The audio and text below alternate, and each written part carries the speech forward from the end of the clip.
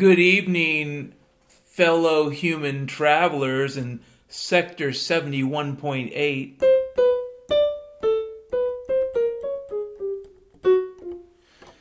Good evening to all you folks out there who are imagining your existence beyond the future, in another realm of transcendental understanding. It's just after 11 p.m. Mountain Standard Time on Thursday night, April the 21st, in the age of Bo Blimp Talk. Today is Bo Blimp Talk Fool's Day. Were you happy?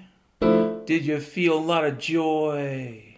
Did you find yourself sucking up to that good old boy down the street? Are you finding yourself happy? Did you find yourself a way back home, yeah?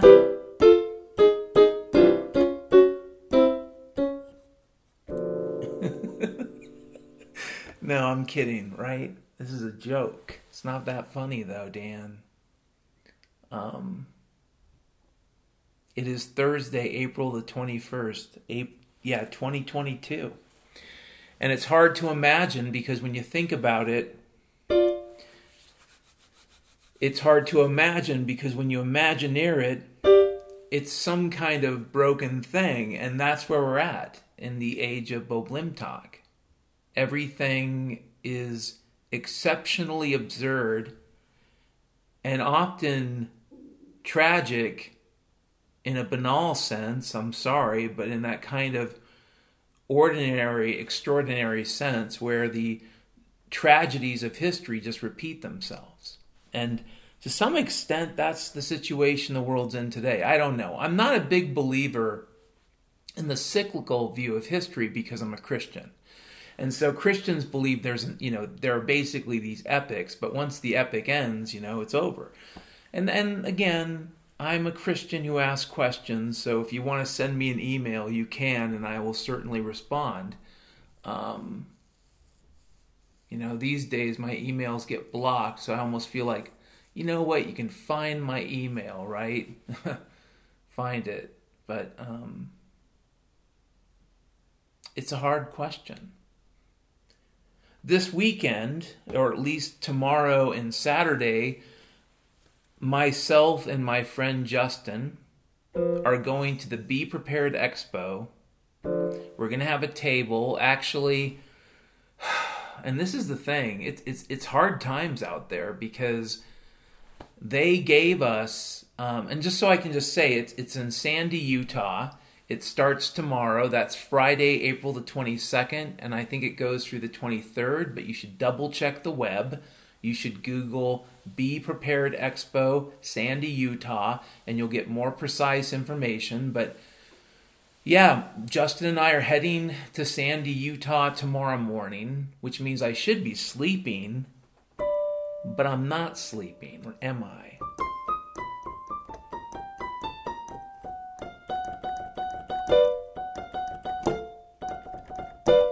I'm not sleeping, I should be. But I'm not, so I'm up all night like Gilbert Gottfried on USA TV, right? Up all night with Gilbert Gottfried.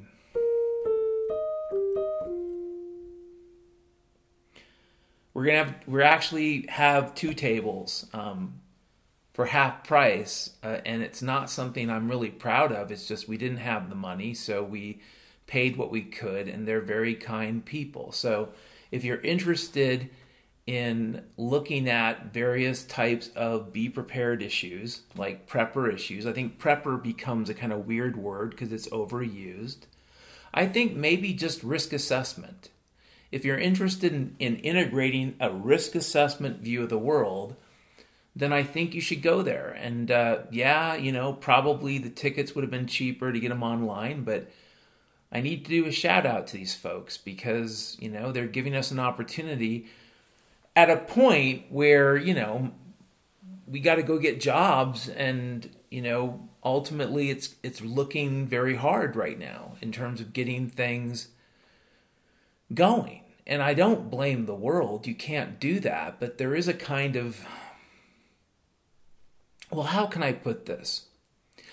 On Saturday, we're going to do a presentation, and we've actually done a couple rehearsals. And you know what? That's a couple more than a lot of people ever do. So I feel like we're in good shape. And I think that we have a good back and forth, and Justin knows how to improv. So I think we're going to be fine. And probably we're going to be better than fine. But then I look at the world right now, and as much as I'm trying to be the happy Christian, and I'm really trying to do that, I'm trying to be like I said, I'm trying to be happy. I'm trying to be happy. And I do have a lot of really joyful days. Like I've said this before, I'll say it again. These dogs that, Justin and his girlfriend care for, they're basically my psychiatrists. So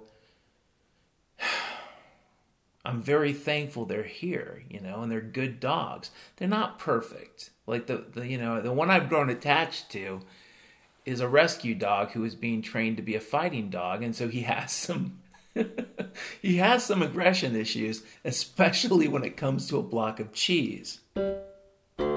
You do not want to mess with this dog if he has a giant block of cheese. That is a no-no. That can only lead to dog-tastrophe.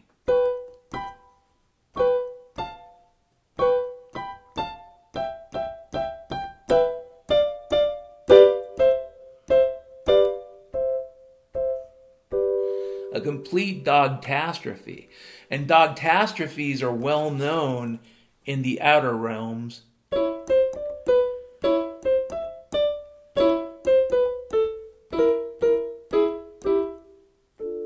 In the outer realm, No, they're pretty cool dogs. And this one, like I said, you can't get you can't get between this particular dog and a block of cheese unless you have a strategy, because he's like a snapping turtle, but he's a pretty awesome dog. So there are a lot of things I am thankful to God for. I know I sound like a foul-mouthed freak sometimes, but I am thankful to the Lord in heaven for the gifts he's given me. But I would be lying if I told you that I'm a happy warrior. I'm not.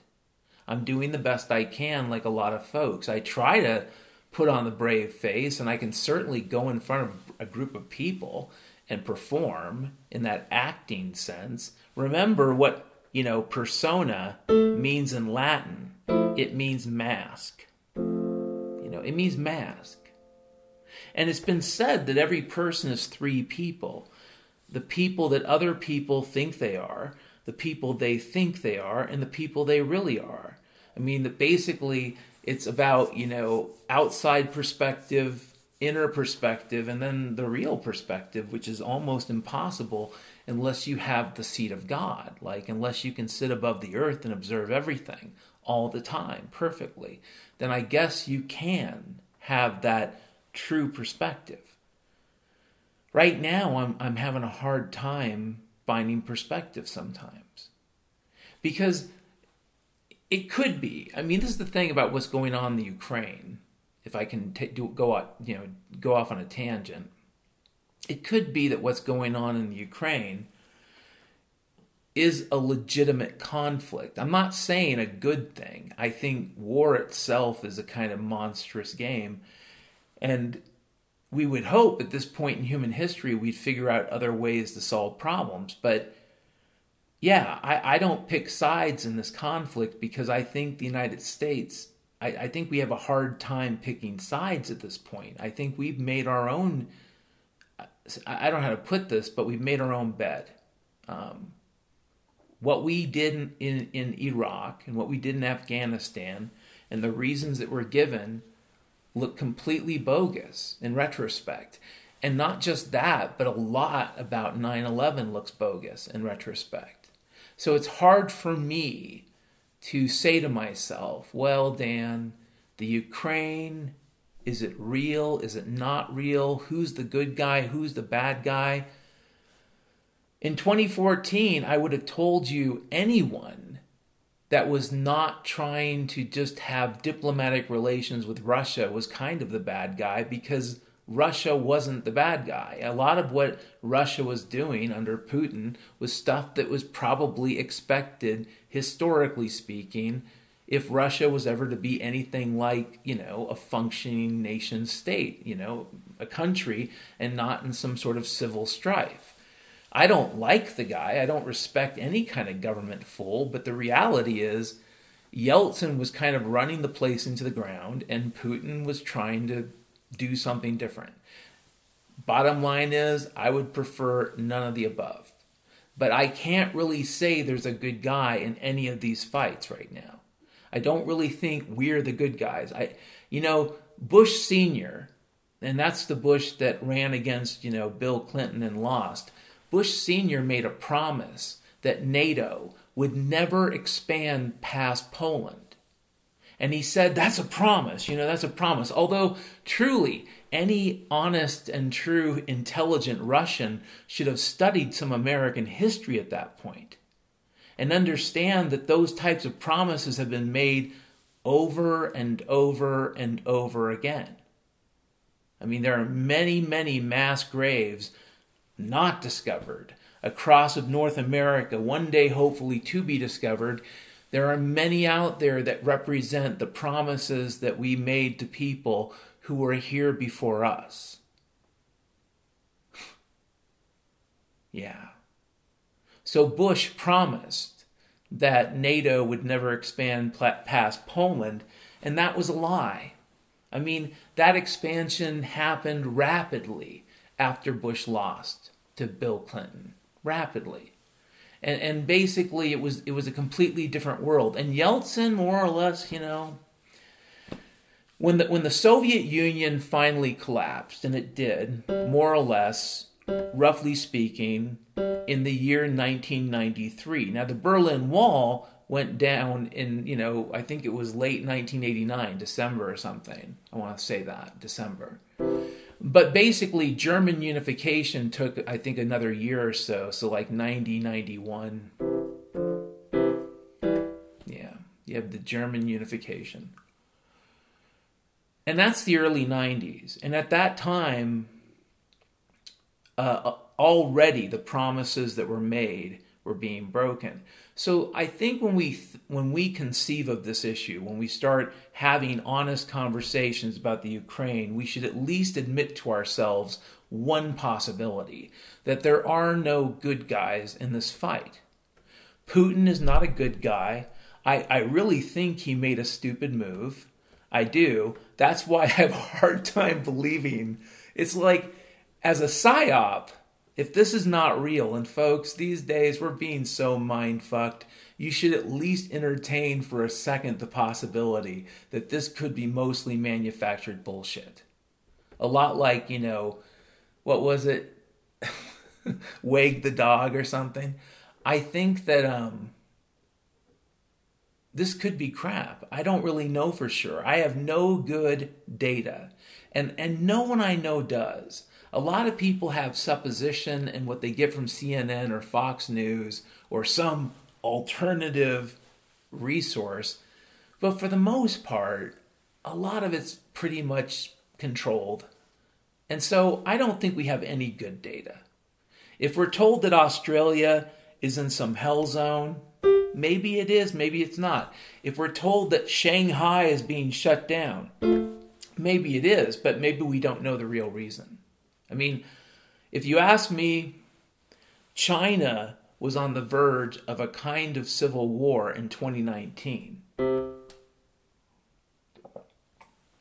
And there were a lot of factories just kind of randomly blowing up in 2016 and 15 and 17, all over China.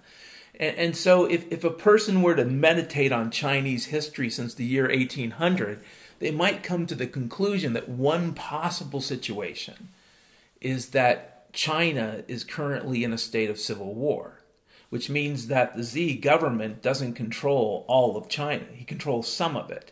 It also means that there are factories that he does not control. He doesn't control the supply chain there. There is no supply chain there. And you know, I don't really hold it. I don't really put it past the Chinese to do some pretty rough stuff to their own people if it came to warlords and civil war. But I kind of think that might be what is actually going on. Not the Omnicron, Space Con, you know, Comic Con. None of that Comic Con nonsense. I think the reality is our government, as it has before, going back to Mao Zedong, our government is conspiring with the Chinese and Chinese intelligence to pull the wool over people's eyes. And I think the monkey herpes, talk about wool. That's the perfect wool, because you know what? Those are the kinds of coffee filters people are going to just keep wearing, if only for Christmas memories, right? You remember that year our child forgot how to speak? Yeah. That Christmas, that year the Christmas carolers forgot how to sing. I don't know. It's one of those things where you can understand the logic of a tyrant or a torturer, and you can understand the logic of that person, someone who believes that the best way to resolve conflict is through threats and abuse. And then, so, okay, you get it from their perspective, that if not functional or real, but that sociopathic perspective. You can understand why people would say, oh, you have to wear the mask. And I know I'm way off course here, folks, but I'm going to rein it in. You have to wear the mask. But the mask has been a terror. And in fact, I would contend that it is part of what is scaring people to death. You know, the thing about the mouth, it might be a frown, it might be a smile, but there is nothing that probably elevates a person's blood pressure more than not knowing. And there's not enough information. And the problem is, these days, people might think the default state is, well, that person's angry at me. That person thinks I'm a jerk. And maybe I can barely breathe with that mask, that coffee filter on. But they're going to want me to put the coffee filter on too. Because you have to be like the cult. You know, and it is. If you ask me, it's a manufactured cult, and I don't think it's the first time the CIA has done that.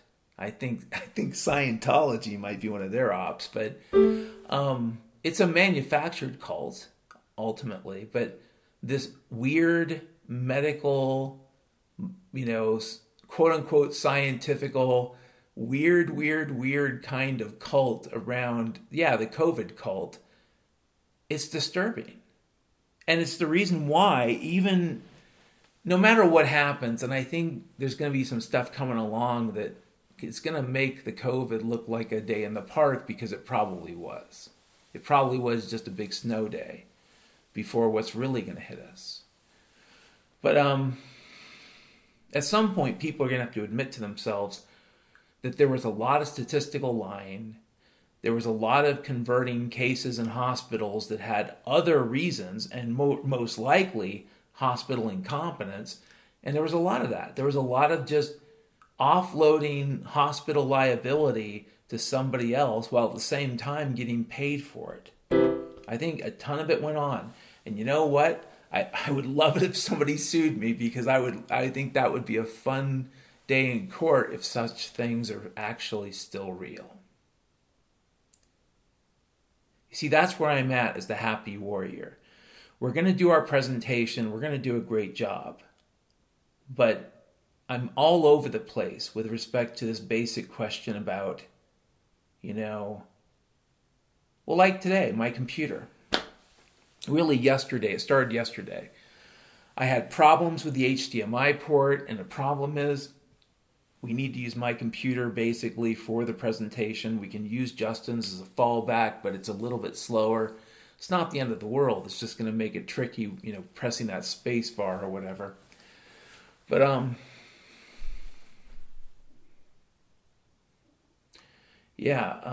had some, you know, computer problems, and these things happen. It would be more convenient if they didn't happen right before a presentation, but gee whiz, this is 2022. Does anybody even think anything is supposed to be convenient? No. Nothing is convenient in 2022. Everything is on-demand pain. I'm kidding. But no, it's kind of a pain in the ass, the way things are headed and the way things are now. And if I lose a computer, I basically don't have one, which means I can't do anything. It means that the project and the code can go to somebody else, but I can't work on it. Not unless I can get the money in to get a new computer. And that's even, okay, and that's when you even have to ask the question, are there going to be computers for sale in October 2022 Boblimtalk? There might be. There might be, and their actual price might reflect reality, which means that instead of getting the computer like I got, a few years ago for $800, it'll probably be like, I don't know, $8,000. But yeah, they might have it.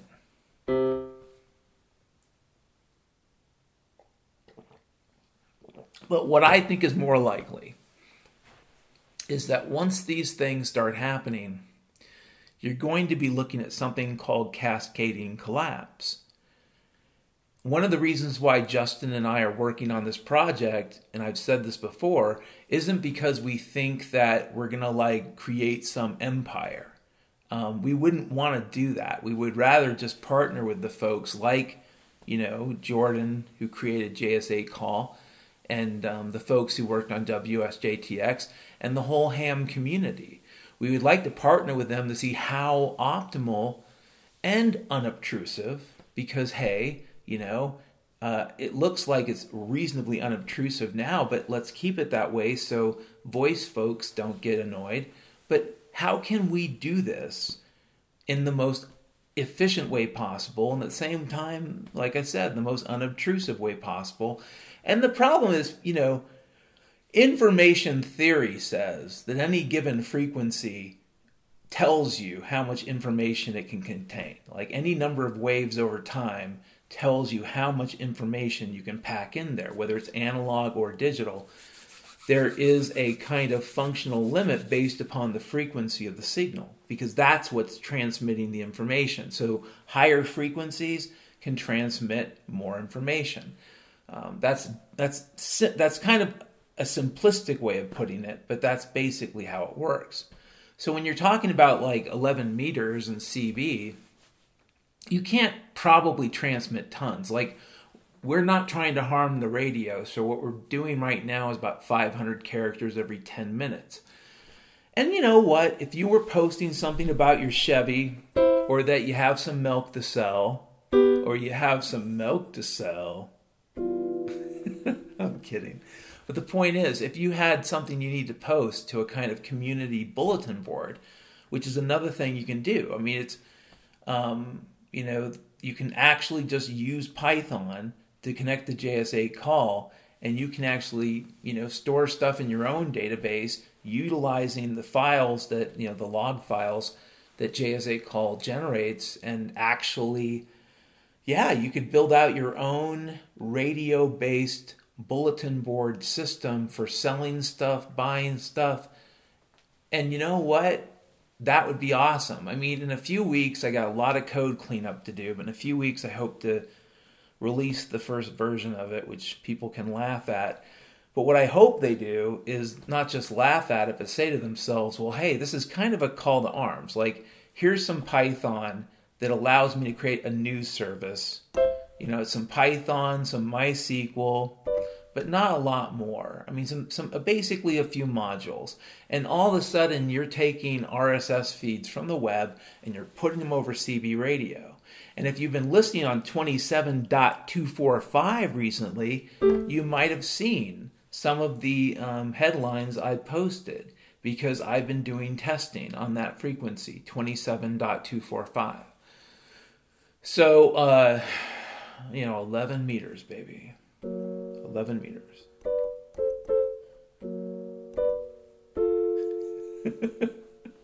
Yeah. CB. But anyways, some more good news is I'm working with a fellow in Puerto Rico, and he's very patient. I kind of wish I had more time to get all the ducks in a row before I started working with them, because frankly, the code, I wrote it quickly, so it's got, some bugs, or I should say design flaws I need to work out. They're not horrible, but the problem is there's never enough time to do anything. It just seems like every day it's like you got to be doing something else.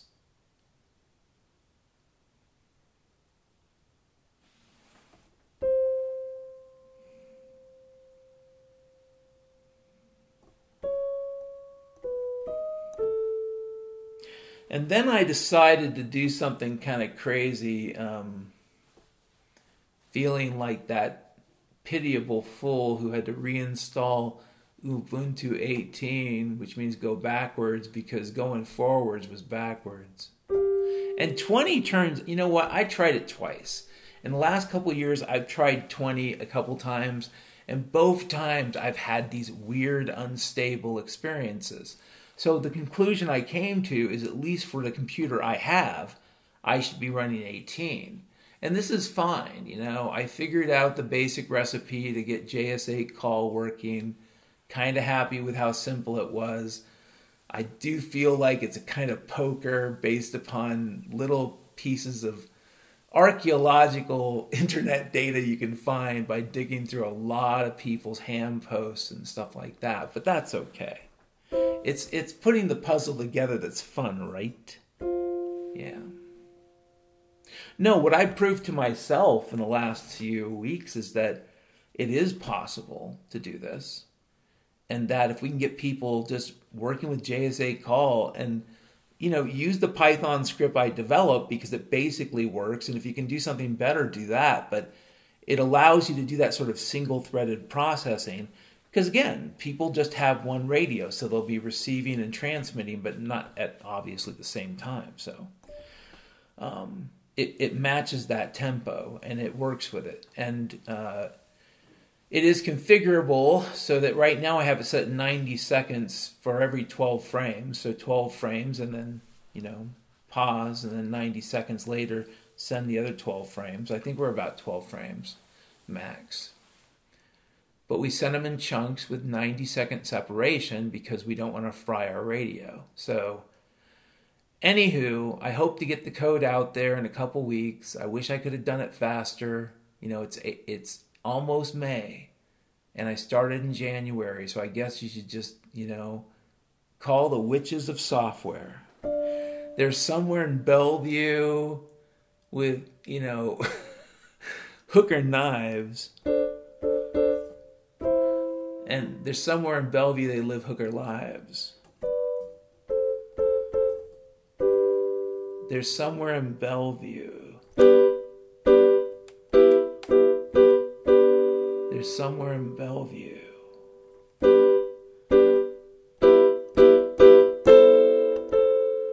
They live in Bellevue off the flesh of dying cats.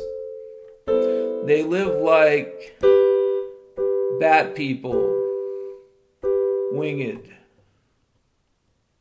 and unabsorbed, except for their own broken pain somewhere in Bellevue, because they're the ones that do the code reviews, and they die alone in the park someplace, thinking about Cody Wilson.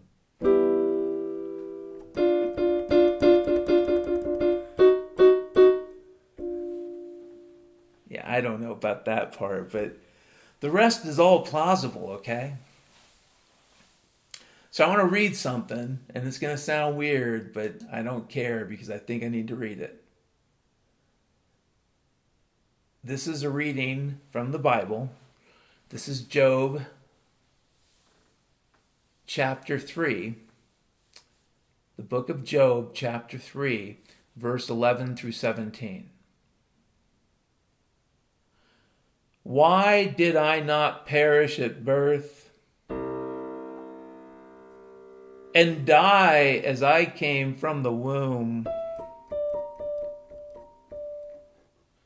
Why were there knees to receive me and breasts that might be nursed?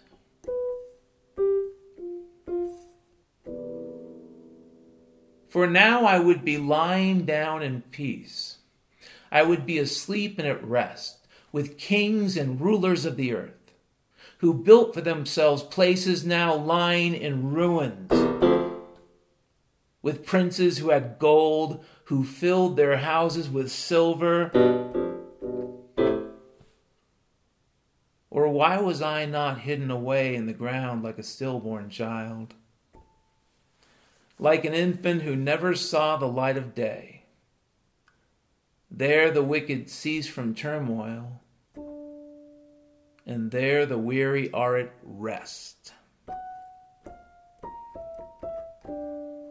Okay, now that's kind of dark. That's from Job.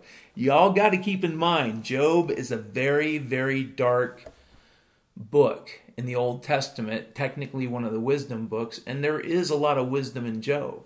And some people would argue I've taken this out of context, which, frankly, anything taken out of the book of Job, any set of verses taken out of Job, because of how it's connected, is pretty much out of context. So this is out of context. You could almost treat this as separate text, but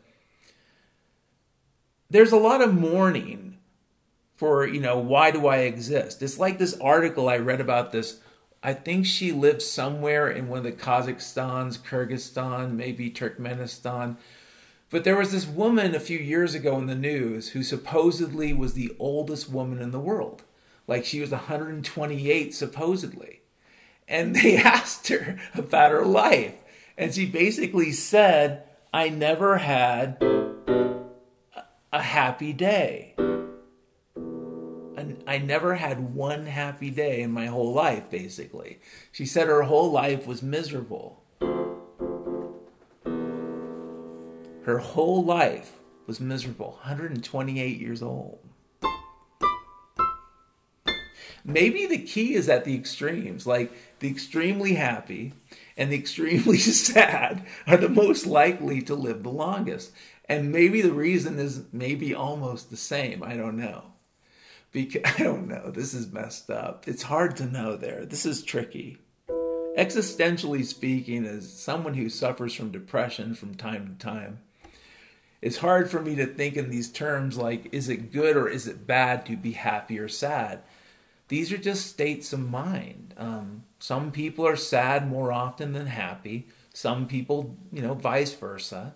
Sometimes there are things you can do nutritionally to help with that. Sometimes there are things you can do with exercise. Sometimes there are things you can do just to take your mind off the world. But the reality is sometimes you feel sad. And sometimes, maybe these days, people feel like, nobody knows the trouble like I do, kind of thing. Like basically no one knows how bad it is as I know it's bad. No one's world is as tough as mine. One of the lessons I learned a long time ago, and I think I started learning it when I was in the Army, and I don't want to give out the details because I just think it's appalling, but there was a situation I came across when I was in Seoul, Korea, and it was appalling. And actually there was a couple situations I came across when I was stationed there. And the only thing I can say is that, my eyes were opened as far as even people who are really poor in the United States are doing better than a lot of people right now. I'm not saying we need to be communists about it. That is not my argument. Really, it would be the opposite. But what we ought to do is just sort of recognize the possibility that there's a lot of stuff that's happened. It's been very crooked. And there's a lot of people in the world who are, very hungry right now, but will probably be very, very hungry in the near future. And the question will be, well, how do we feed everyone?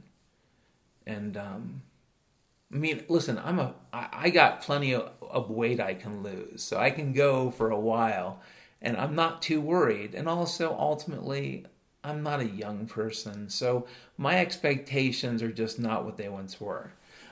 Part of the ennui of this, and it is the ennui of it, is this idea of why can't I be dead today? That's the desire for suicide, really, when you think about it.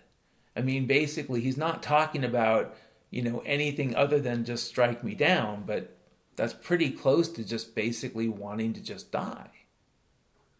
And these days, as crazy as they are, and they are crazy, listen, these are crazy days. They're crazy. They're going insane, They're going crazy. People are going crazy, and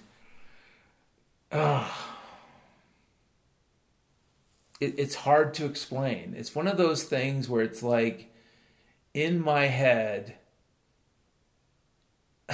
okay, this kind of goes naturally into the next topic. So yeah, we got the presentation on Saturday. We're going to kick butt.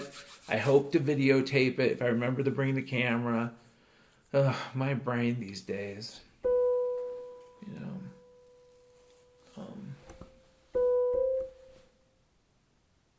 yeah, I hope to have some video or whatever you want to call it. I'm an old man. When I was a kid, we barely had these things called the VHS recorder, which really, it became a thing in the late 60s, late 60s, but normal people didn't have access to them until the 80s, really, maybe the late 70s. I know we got one, I think, around 1980, maybe 81, and it was pretty cool. It was pretty big. Oh, man. It was a monstrosity, but you know what? It was pretty cool. You go, hey, we're going to go to Video Depot. They got Halloween too. And I'm dating, Sally Lou. And y'all know how that story ends. Anyways.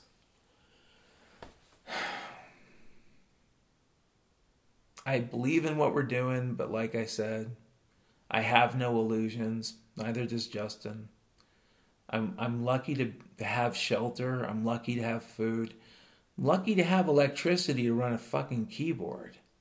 I'm lucky to have this recorder that still doesn't fail me. And I'm lucky that I was able to reinstall the operating system and get the HDMI working so that, that we can do the presentation. But, I could also replace the word lucky with blessed and, just basically say thank God and mean it. And I do. And if you want to say a prayer for me, if you're out there and you're a Christian, if you want to say a prayer for me, that would be helpful, but you don't have to. It's up to you. If you're not Christian, if you're atheist, it's okay. I'm not hunting people. I'm not a weirdo. I'm fairly certain that there have been all sorts of people throughout history, and whereas my faith might tell me certain things go a certain kind of way, that doesn't mean I shouldn't endeavor to live in peace with my neighbor, whomever my neighbor should be, as long as they can live in peace with me. I mean, I think that's fair. I think there's an inherent reciprocity to Christianity, I mean, it's kind of why I went off on that tangent about the Ukraine. I don't really know that we can figure out who's really at fault for what unless we know the truth about a lot of things, including what happened in 2014. I think there was a lot of very strange stuff, and we should at least investigate that before we decide, which side is good and which side is bad. But we are in a cult state right now. So the people wearing coffee filters are wearing coffee filters, and they're probably the same people who hate Russia. And if you don't hate Russia, if you don't hate Putin, and listen, I don't like Putin, but hating Putin is like hating, President Biden. What's the point? It's a lot of wasted energy. I'm not a fan of either one of them. I'm not even sure they're in charge of anything. I mean, the way I see the world at this point, and you're going to probably call it hyper skeptical, but or maybe ultra paranoid, depending on your perspective. It's either hyper skeptical or ultra paranoid, and I think it's just somewhere in between. But I'm a hyper skeptical paranoiac. Yeah, a hyper skeptinac. I'm a hyper skeptinac, and that's just what I am. But as a hyper skeptinac, I don't even know if any of these people that get paraded in front of us really actually have any decision-making power at all at this point. It looks so fictional to me that it's hard to believe it's just accident. And I know a lot of people say, but what about voting? It's like, I've been to Vegas, and I think that there's a basic science behind all this. And yeah, voting might do something, but it's not what you think it does. I don't think it does what you think it does. So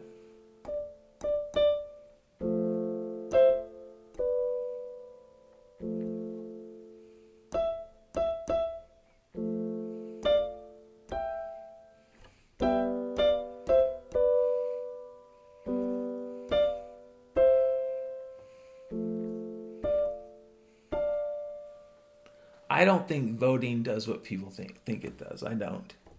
I think people want to believe that when they voted for Biden or voted for Trump, they were actually casting a vote. I think it was fiction. I think Trump's fiction.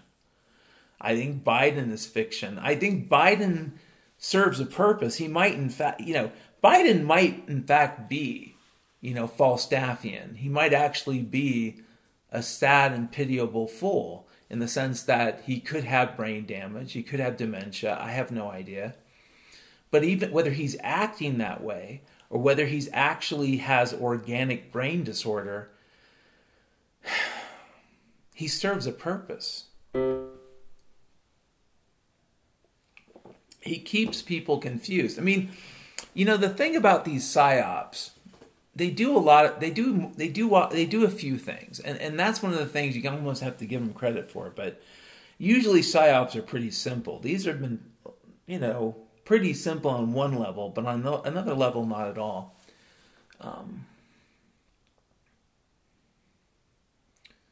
But they really have done more than one thing, and they've kind of gotten people used to a certain way of looking at the world.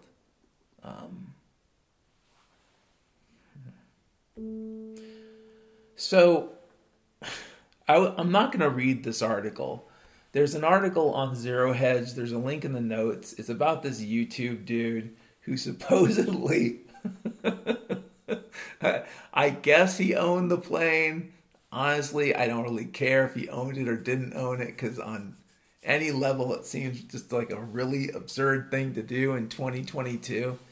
But he was in a plane with a parachute over some kind of mountain range, and he decided to just bail out and have the plane just pound into some mountain, like, I'm the mountain flyer, I'm the mountain flyer. And he jumps out like the mountain flyer. His plane is now on fire. But it made me think about this whole thing about landings. You remember the 9/11 terrorists? The ones that learned how to take off, but they never learned how to land. And I've been told by more than one pilot to include helicopter pilots, especially the old school ones that weren't as fly-by-wire, because a lot of helicopters are now more fly-by-wire, which means that they have more intuitive control. A lot of the older helicopters had really difficult to learn controls. But anyways, yeah. One thing that they would tend to say is that landings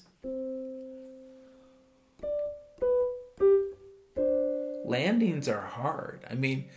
Landings are difficult, and you don't want them to be hard. The bottom line is that landings can be complicated. Like, you can build up static. So if you're a helicopter and you're dropping a load, you can build up static and you can shock somebody to death. There's a lot of stuff that can happen, that can go wrong in a landing or that type of scenario.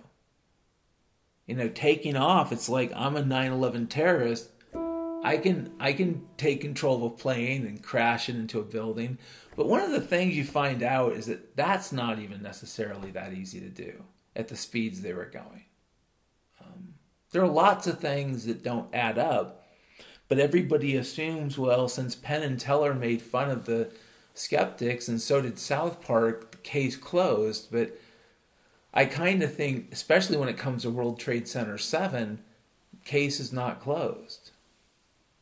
Now, what does this have to do with landings? Well, you remember in 2018, I remember in 2018, summer 2018, I was working at Alaska Air Group. And, oh my God, I had a horrible experience. On one level, it was okay. Another level, it was horrible. And it kind of just didn't end well. It ended kind of crazy. And definitely no soft landing for me. And I didn't really care. I just, I kind of reached my point. But that was the same summer that Horizon Air, part of Alaska Air Group, that mechanic, took control of that plane, or in the Seattle area, summer 2018, and did loop-de-loops and circulars, and actually almost produced a manifesto, I think, over the radio from what I've heard. But and he ended up flying it into an island, and that's pretty sad because, well, yeah, he could have harmed people, obviously, if he'd hit anyone, and I don't think he did. But he died, and, he seemed like an intelligent young man. And I know you're going to say, well, Dan, you're not defending him. He's a crazy terrorist. I don't think so. I think he was crazy, and I think he was ahead of his time. I mean, I think that's what I would say about that kid, that mechanic.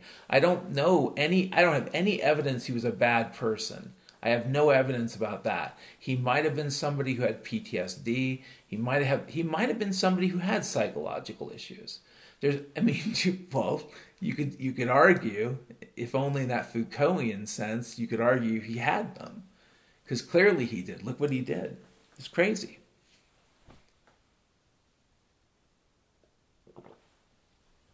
It's crazy, Dan. I mean, think about it. He took off and he did a lot of amazing stuff. But his landing, no. Yeah. It's tragic. He's a life that was lost. That's worth more than the plane, if you ask me. And people say, well, that's crazy. He stole the plane. He did something crazy. Yeah. That kid probably could have done a whole bunch of stuff. He was still a young man. And so there's no tragedy that the plane is trashed, and maybe there's a tragedy that some piece of nature was blown apart. But the real tragedy is that here's this young man who went crazy, and who knows, he could have been the kind of crazy you could have walked back if somebody had just been there in some way. You just don't know. And maybe those are questions people shouldn't ask, and maybe they do. I don't know. But when I think about what happened back then, I think to myself, yeah, this is coming. I mean, a lot of people have illusions about the last 10, 12 years, like, oh, there were good Obama years. Well, I use the analogy of the stranded unconscious skier because it's a good one. Your body will conserve the fluid and the energy to the core. It'll abandon the limbs, your fingers and whatnot.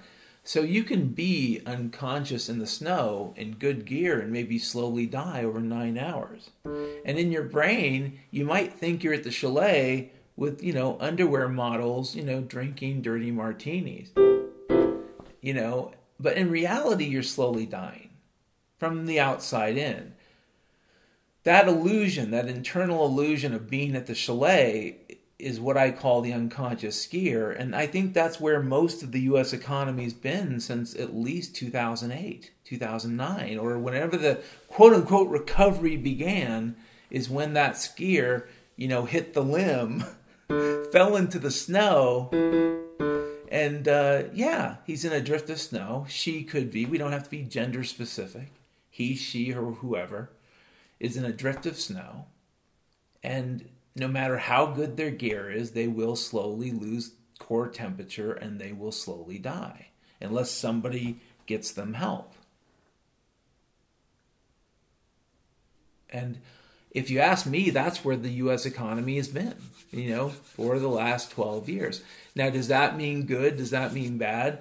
Some people would call that a zombie economy too, I mean, you could call it the unconscious skier, or you could call it the zombie. It's really a perspective thing, and maybe it is a useful one, maybe it's not. But landings are hard. I had a crazy theory years ago when I researched peak oil. I had this crazy theory, really crazy, really insane, completely crazy theory. I'd read this essay that was published in Rolling Stone, written by James Howard Kunstler. And if you're not familiar with James Howard Kunstler, I think he still has on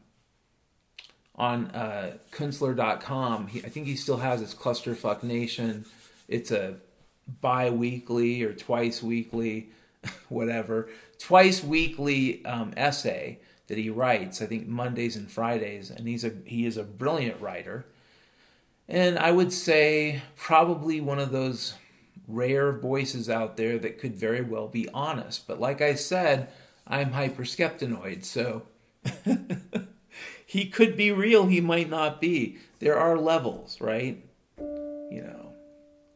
Hyperskeptinoid, hyper skeptical, paranoid, maniacal,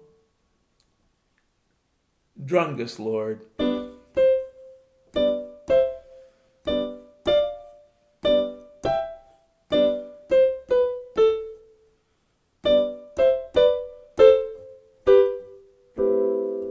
Yeah, I could be the Drungus Lord of love.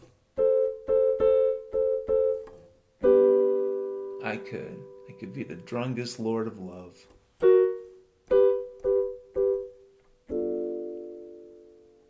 Probably not, though, right? Probably not. Probably won't be the Drungus Lord of love.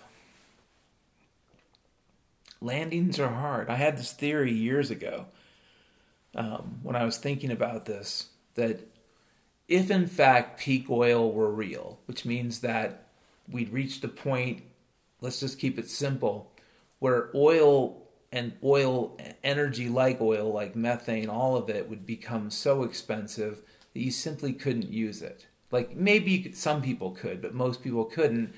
And it would really mean a kind of never-ending collapse. And some people think it would be hard. Some people think it would be gradual. I think it'll be a mixture. I think you'll have little periods of plateaus where maybe things are okay. And then you'll probably have periods of time where things get really difficult. If peak oil were real, I'm not really sure I see the world that way any longer. I think I've used this analogy, the Ford pickup. To me, government is like this Ford pickup.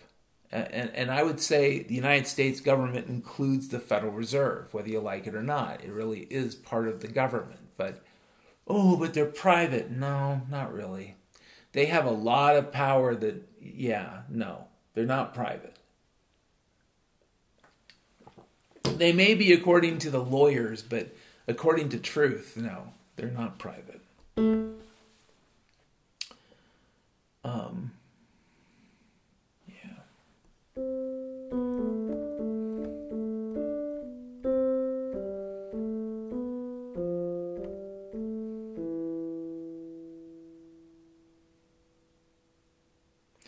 I mean, basically, what if a long time ago they said to themselves, we know where this is headed, so we need to manage it. And maybe this was part of the plan. I truly don't know. It seems absurd because I've likened it to remodeling a house with dynamite, and this is what it's been. A lot of lives have been destroyed. If the purpose was to manage collapse, then they have managed to fail. I think that they virtually lost all of their credibility, which means in reality, the social contract is burning. Whatever they think protects them in the context of the American people, they're failing. So, yeah, I think there's a problem. a real problem there. I think they would do crazy stuff to manage collapse. And then there's the issue of the environment. And this is what I'll say. I don't believe the things I've observed in the last 20 years, especially the times I've been able to visit Washington State. I don't think they're normal. I don't think any of this is normal. I'm not saying that it's not historically normal. It could be. I mean, these could be natural things in a way. But they could also be related to something that's about to happen that could be pretty hard, pretty difficult. Not necessarily, and probably not, the end of the world. But it could feel like it. And as a Christian, I say to myself, well, Dan, you got to be a happy warrior, and you got to wake up in the morning and always be happy. But the truth is, I wake up some mornings and I shake my head and I shake my fist at the sky and I say, Lord in heaven, can you teach us how to land?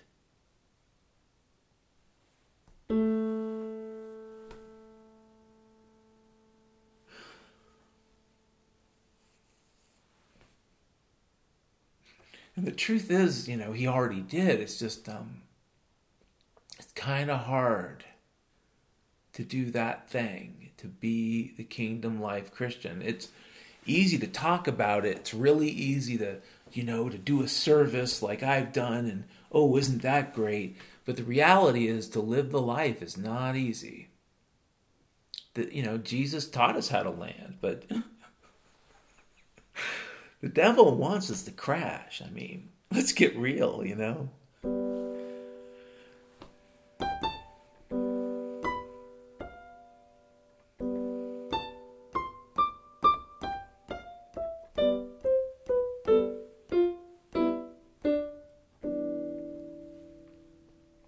I think the devil wants us to crash. I think it's also why we have so much learned helplessness, really just true learned helplessness in our society. Yeah. People say, well, I know how to do stuff. What do you know how to do?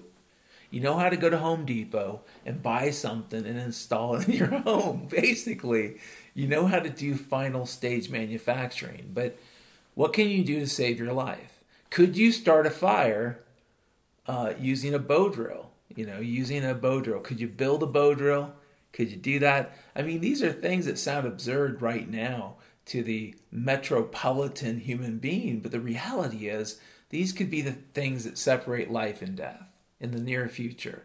And it also means that things like podcasts are kind of absurd.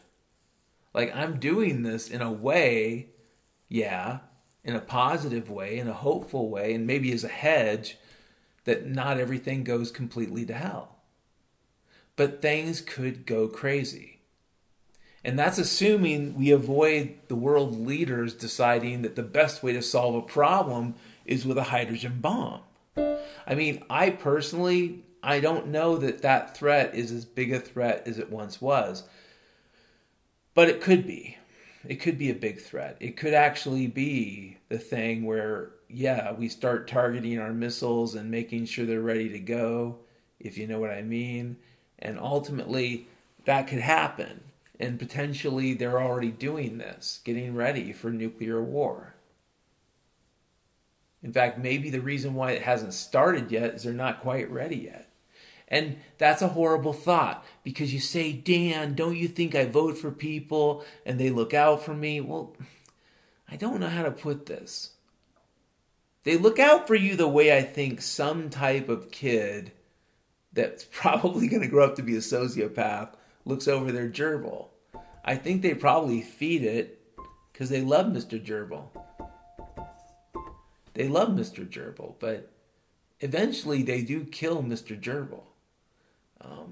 So I think, for that 10-year-old sociopathic kid, a lot of Americans and Russians and Germans and Italians and people in England and people in France and people in China, everywhere, the ordinary people are like that gerbil in the cage.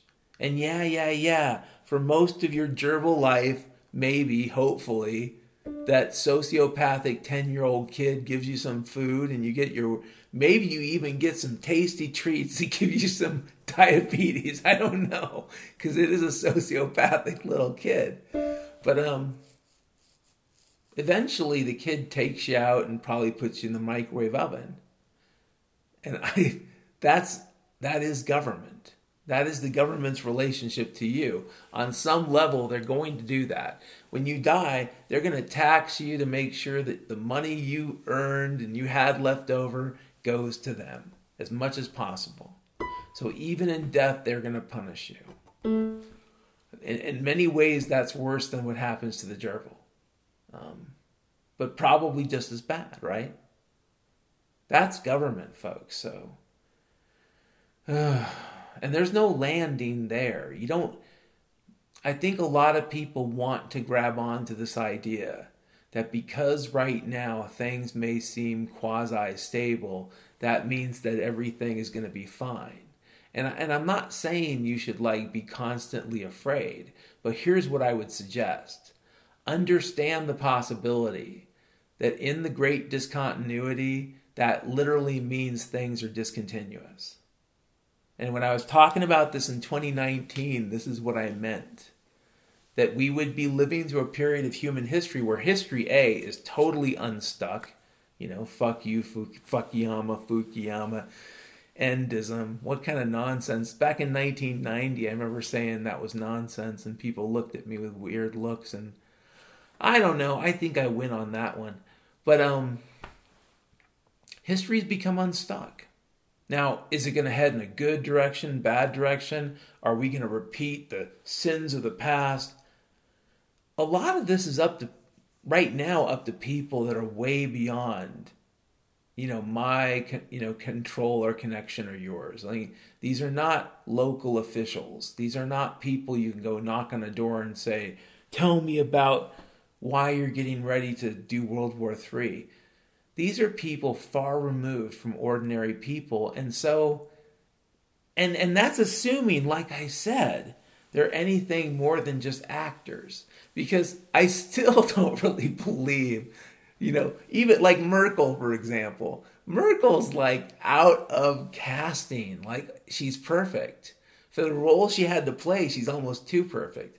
All of these sleazeballs have been perfect. Bill Clinton, oh my God, he's perfect. And you want to talk about never-ending trauma dramas? The Clinton trauma drama has been going on for 30 fucking years at least. And that doesn't include the local Arkansas press. It probably goes back further. But the point is, are they actually real people? And if you're going to say, Dan, that's crazy, that's fine. But what I can tell you is this. A big part of spiritual warfare, if you believe that's a thing, is deception. And they are, in many ways, masters of deception. They really are. I don't think they're good people. I think they're clever. I don't think they're geniuses, but I do think they're good at deceiving.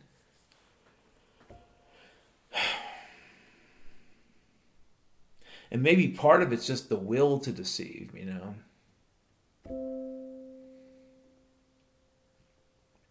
I remember back in 2018, the summer of 2018 in Seattle,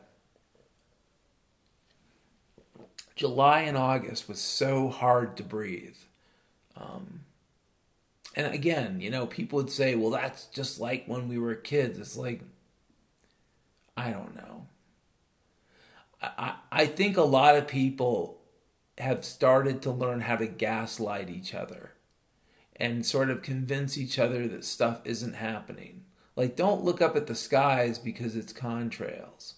But whatever it is, it's really probably not what they're telling us it is. I think that's where I'm at vis-a-vis the stuff going on in the environment. I think some things could be a lot worse than they'll admit to. And I've said this before, I'll say it again. And this is a Dr. Freckles quote, so we know it's true.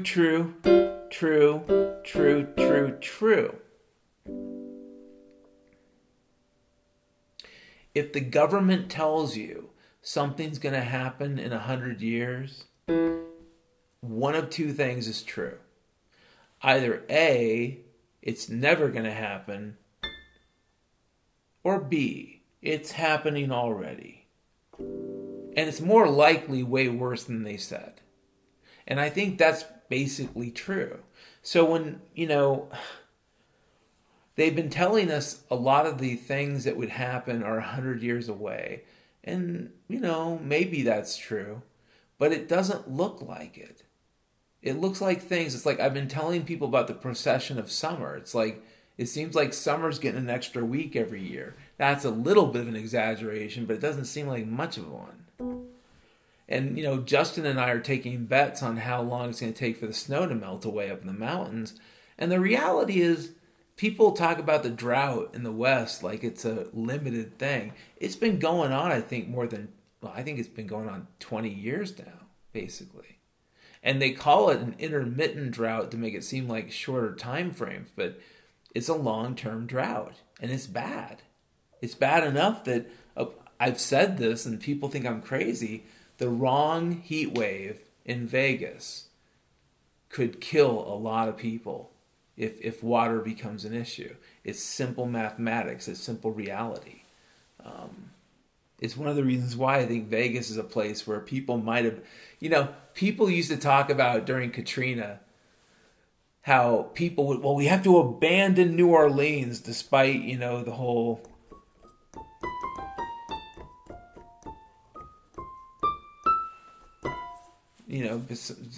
people, we have to abandon New Orleans.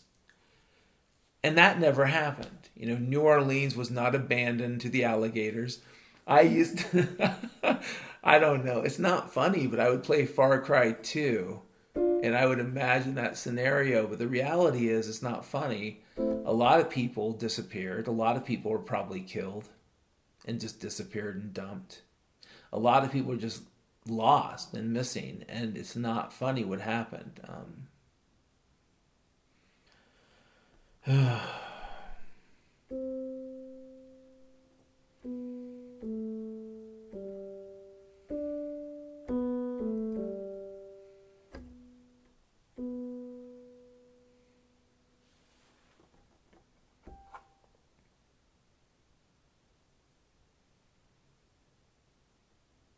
So I don't know. I think where we're at in human history at this point, if you want to believe what CNN tells you, it's your choice. And if you want to believe what Fox News tells you, it's your choice. And if you listen to Talk of the Nation on NPR and you want to believe that person, you are free to do so. I think if you want to read InfoWars or Weekly World News or read Zero Hedge, you can read RU, Pravda, you can read some French newspaper, These are all choices you can make, and these are your choices. As long as you're allowed to make them, go ahead and make them, is what I say.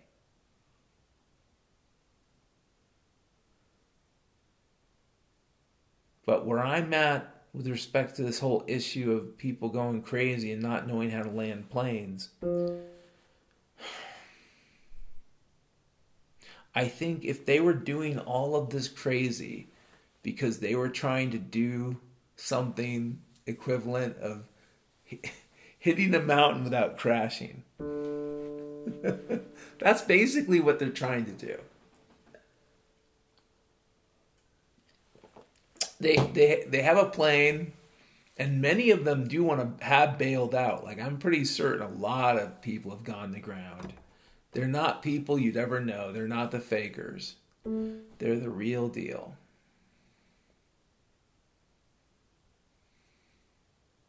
Anyways, the point about Katrina is that if a heat wave hit Vegas and water became an issue and there was reason to believe that it would never ever fix itself in any reasonable time frame, and it was a bad enough heat wave, you could see people abandon Vegas and just never go back. It sounds crazy, but that's crazy. Why would they do that? Gotta tell you guys, there is no place on planet Earth that is built on more sand than Vegas. And the reality is, You're not supposed to build stuff on sand.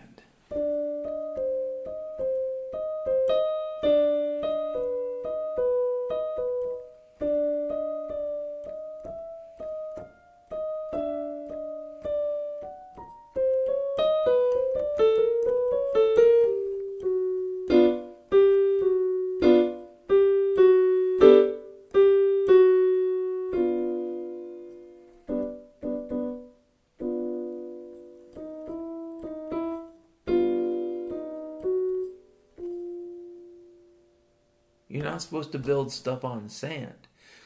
But yet, yeah, you have a city built on sand.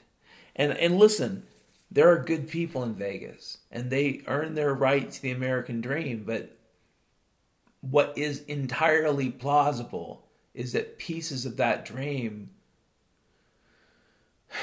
were never built to last. Because and for one reason is they were never built on freedom.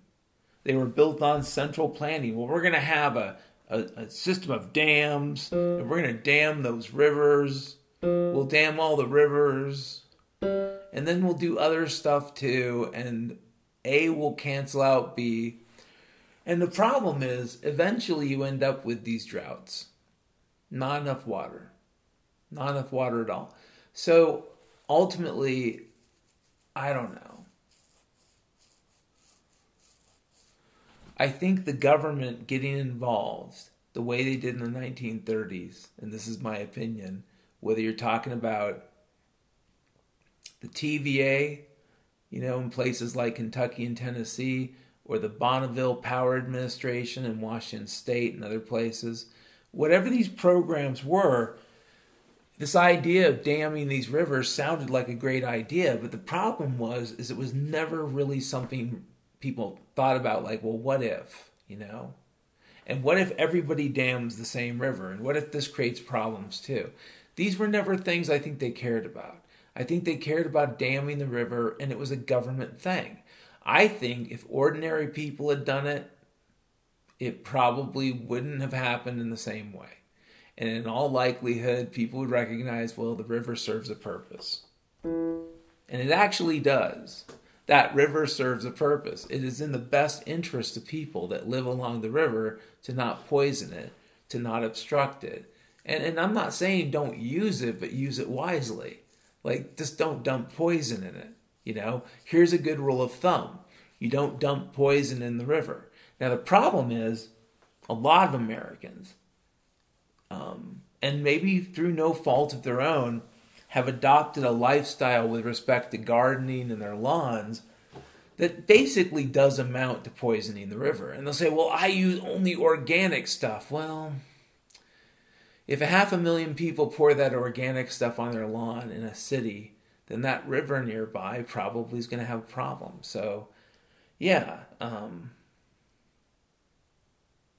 there's a lot of stuff people just don't think about. And the reason is because there's the EPA. Well, they're thinking about it. No, not really. They're handing out flyers to Laotian people saying, don't eat the crab.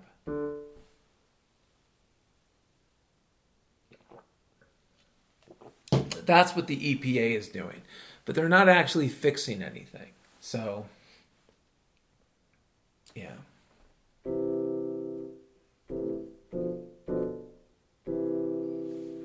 They're not actually fixing anything. Ugh. Landings. I would love it if people could take that airplane they're on, called the COVID-19. I mean, I don't believe any of it was real. But if you want to think some of it, a tiny bit was real, and put that in your knapsack, and take that paranoia with you, guess what? The one thing you don't get to do for the rest of your fucking life is judge me to be anything more than an ordinary skeptinoisiac, or whatever, skeptinac. The point is, I'm an ordinary skeptinac. I'm not crazy. But you don't have a right to be all high and mighty, is my point. Because, my God, people, you're putting coffee filters on your fucking faces. And so it's really a big, giant question mark how sane any of you are. well, I reuse my coffee filter. Oh, I am sure that's good for you. I mean, in the way of being sarcastic, you know. But you could just take that tiny little piece of maybe the COVID was kind of real and stick it in your knapsack. That's fine. I still think, by definition, it's bullshit. So it doesn't matter if it was kind of real unless you think I'm kind of an NBA basketball player. And since I'm not, then maybe it was just basically kind of bullshit. You know, do I think they would hijack a cold? Sure. These are things they can predict. They probably spread colds. But the thing is, you have to understand something. In terms of keeping things from going too crazy too fast, this is critical. An actual pandemic costs too much. For example, you would expect random distribution of illness. Now, you know, there would be patterns and there would be flows, but it would be, generally speaking, a random kind of thing too. And ultimately, if it hit an area like where they have a boiling water reactor, you only have so many people over such an age who know how to run the reactor. So if the COVID had been the thing they said it was, a bunch of reactors would have lost people dead. They would have just been dead. Well, it wasn't. And you know why? Because that would have been an expensive thing. That would have put them at risk at least too soon. So ask yourself, what is cheaper? A real pandemic or a fake one where you poison some old people? Yeah. You probably poison some vaccines. I gotta be honest with you. I don't know what they're poisoning people with. I do not believe the story they're being fed by anyone, including the people who say they're reprogramming you. But the reality is, every great psyop is kind of a snuff flick. So are they poisoning people? Probably. And I'm sorry. I wish I could tell you, you know, I remember I did this podcast in 2019. 2020. It may have been early 2021, but I think it was 2020. But it was called, you know, placebo or poison. You know? Is it a placebo? Is it poison? It seems like a stupid question, but at the time when they were talking about the vaccine, you know, warp speed, listen, I know they're going to tell you they can do things that are magical. They can't. And so whatever they were going to give people was either some type of garbage that wasn't going to help and only hurt, or it was going to be nothing. It was going to be saline. You know, saline maybe was something, I don't know, maybe giving people the flu shot, but basically probably just saline. Because what they don't want, what is critical, and this is critical, they can't afford the system to break down faster. What they really wanted was a way to step on the brake without breaking anything. They wanted to figure out a way to land while heading into a mountain at 500 miles per hour, but still land the plane.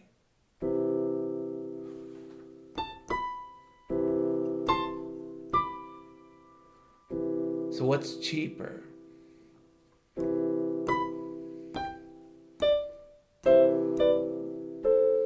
What's cheaper?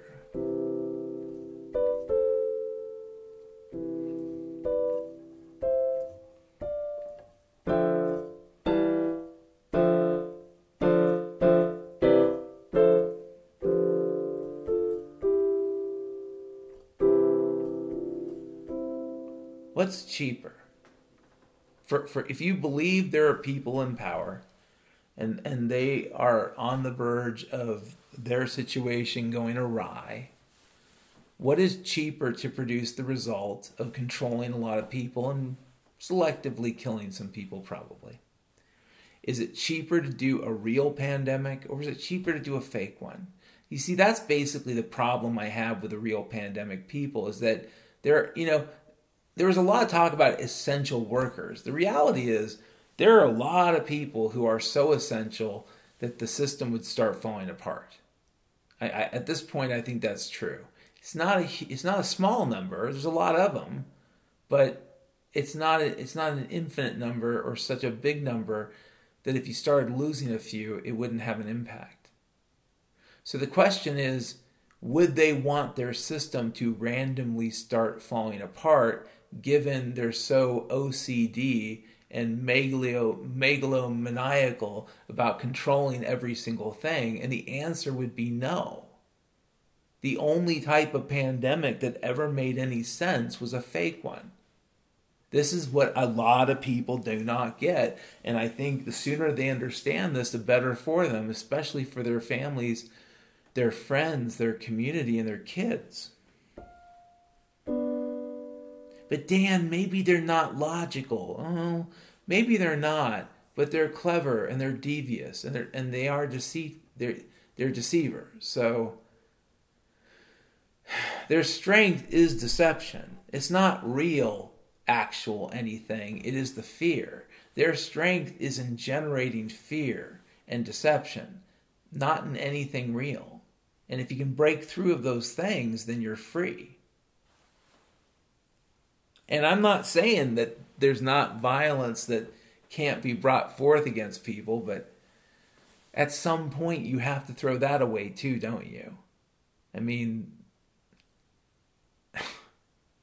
listen, I'm not one of those founding fathers like live free or die people in the sense of I don't really believe that what happened to the revolution was generally right. I don't think that we needed a constitution. I think that a lot of things went downhill with the U.S. Constitution, and I think ultimately history could have been a lot different and probably better if it never had happened, but it did.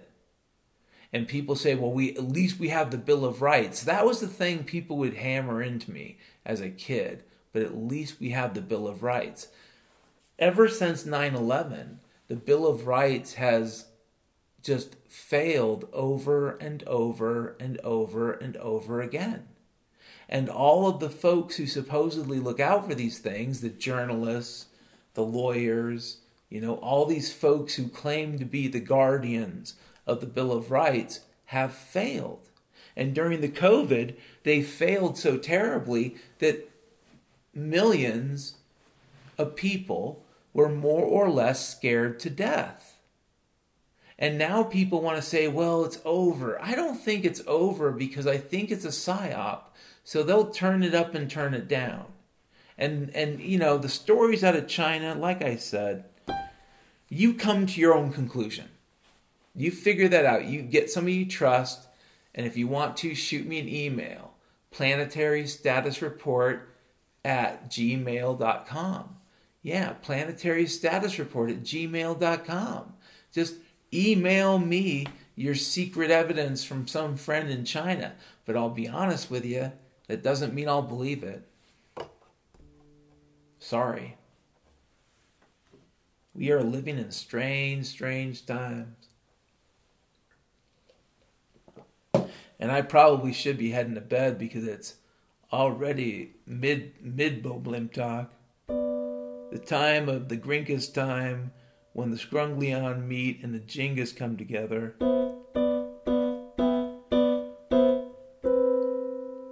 It's the time of night when the cattle, they wander into their caves to make love.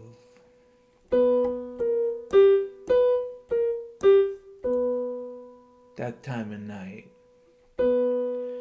You can hear them up there in the hills. You can hear them making love in the hills, the cattle.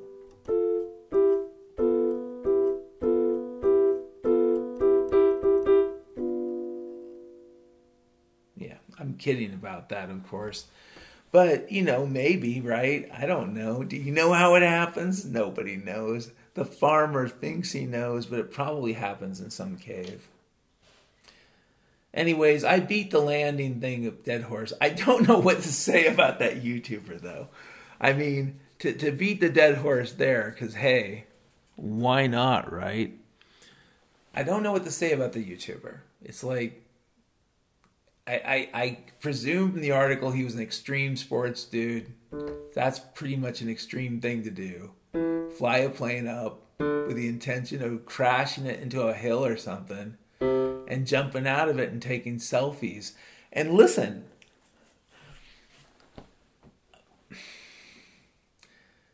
if let's say you could do this, like let's say there was something called the fully disposable aircraft. It would be horrific in a way, but imagine it was a thing. It basically dissolved. It dissolved into basically nothing. On impact, it uses some type of, repulsing explosive system, and the entire thing just dissolves. And yeah, it probably would be really toxic and stuff. But maybe, I don't know. Maybe they make it non-toxic, like they make it out of corn crust or something. And weed, right? They make it out of corn husks and weed.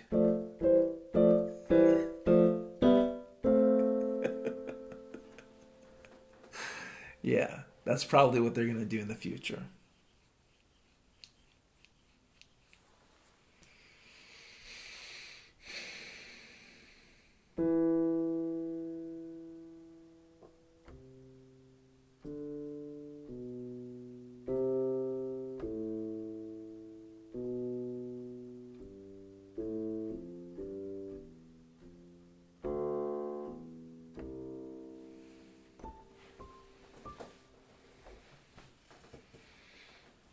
I just don't know.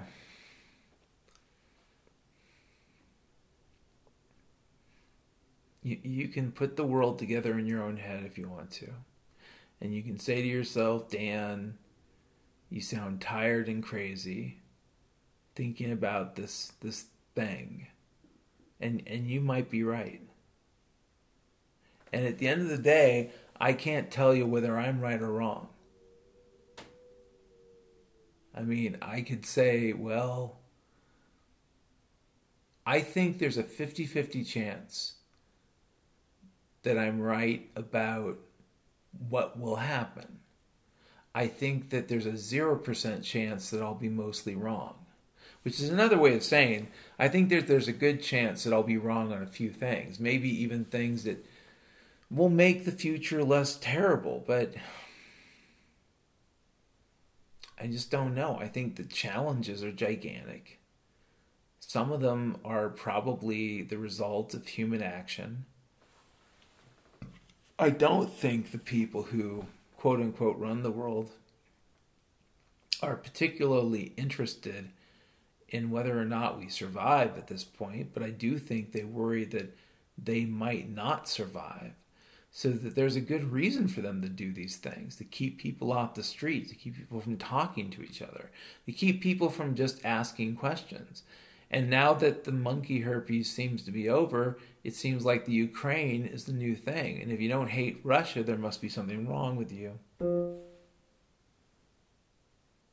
And I can tell you that I don't love or hate Russia any more than I love or hate a lot of other places, you know? I don't, that's it. Beyond that, I don't know. I had some script code I put together about setting up JS8 on Ubuntu 18.04, and it just seemed to be a simplified way to make sure you've got the ham lib set up and stuff. So it's pretty simple script, and some of the apt updates are superfluous, but you can judge yourself. I think it works pretty well because I had to do a clean install today. Life isn't all bad, The thing about Job mourning over himself and saying, oh, woe is me, this captures a spirit. And that is the spirit of sort of like feeling worthless and feeling like the world is crap. But even in crappy times, there are just amazing things that can happen. And in really great times, there can be crappy things that happen. It's not simple. It's not A or B. I can tell you there have been times in my life where I so wished the mood of my life matched my reality, because if it had, things would just fallen together. But that's a rare thing. Mostly it's your mood is one place and your reality is another, and you hope they come together. But they don't always.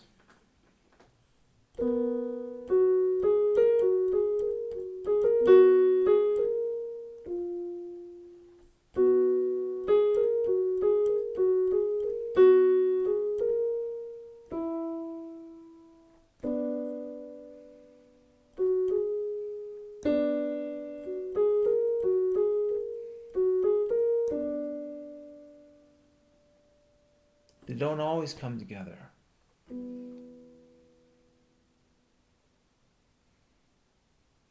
And I guess I stretched this one out, didn't I? This podcast. And you might say, Dan, you were handing out... Yeah, I'm going to hand out flyers for planetarystatusreport.com. I put adult material on the flyer. I hope people understand it's the truth and not meant to lure people in.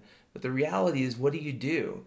I swear. I say bad words. And I talk about some pretty serious crap. So it's not really for kids.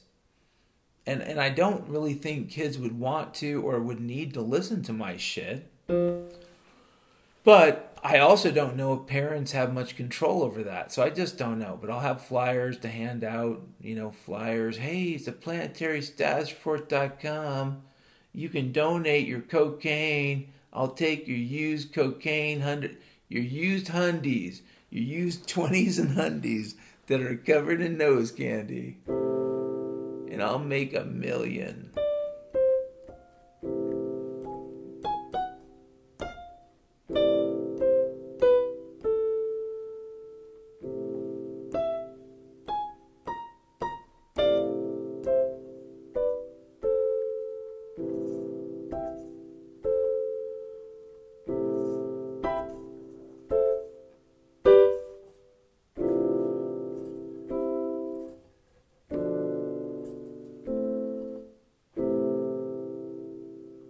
Yeah, I'll take all your cocaine hundies, right? That's a job. That's a job I can do, right? 20s and hundies, all of it covered in cocaine.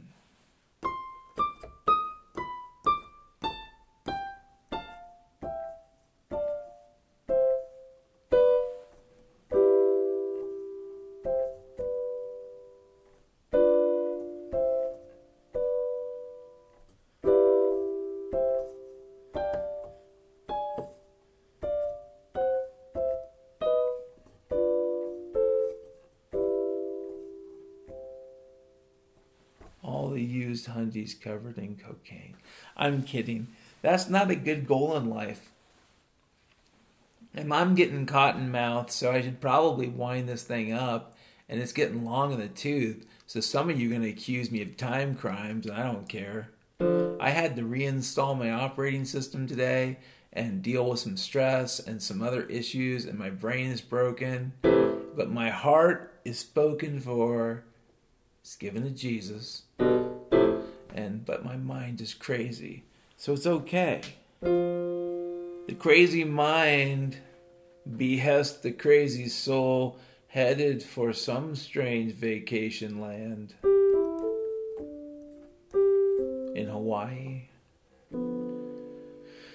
Is there still a place in Hawaii where people lay their head to rest to the gentle waves that are beating? Is there still a place in Waikiki where the heart is still learning?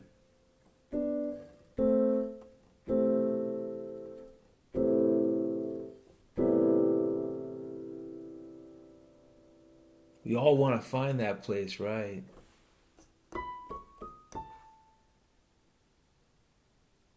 Good night.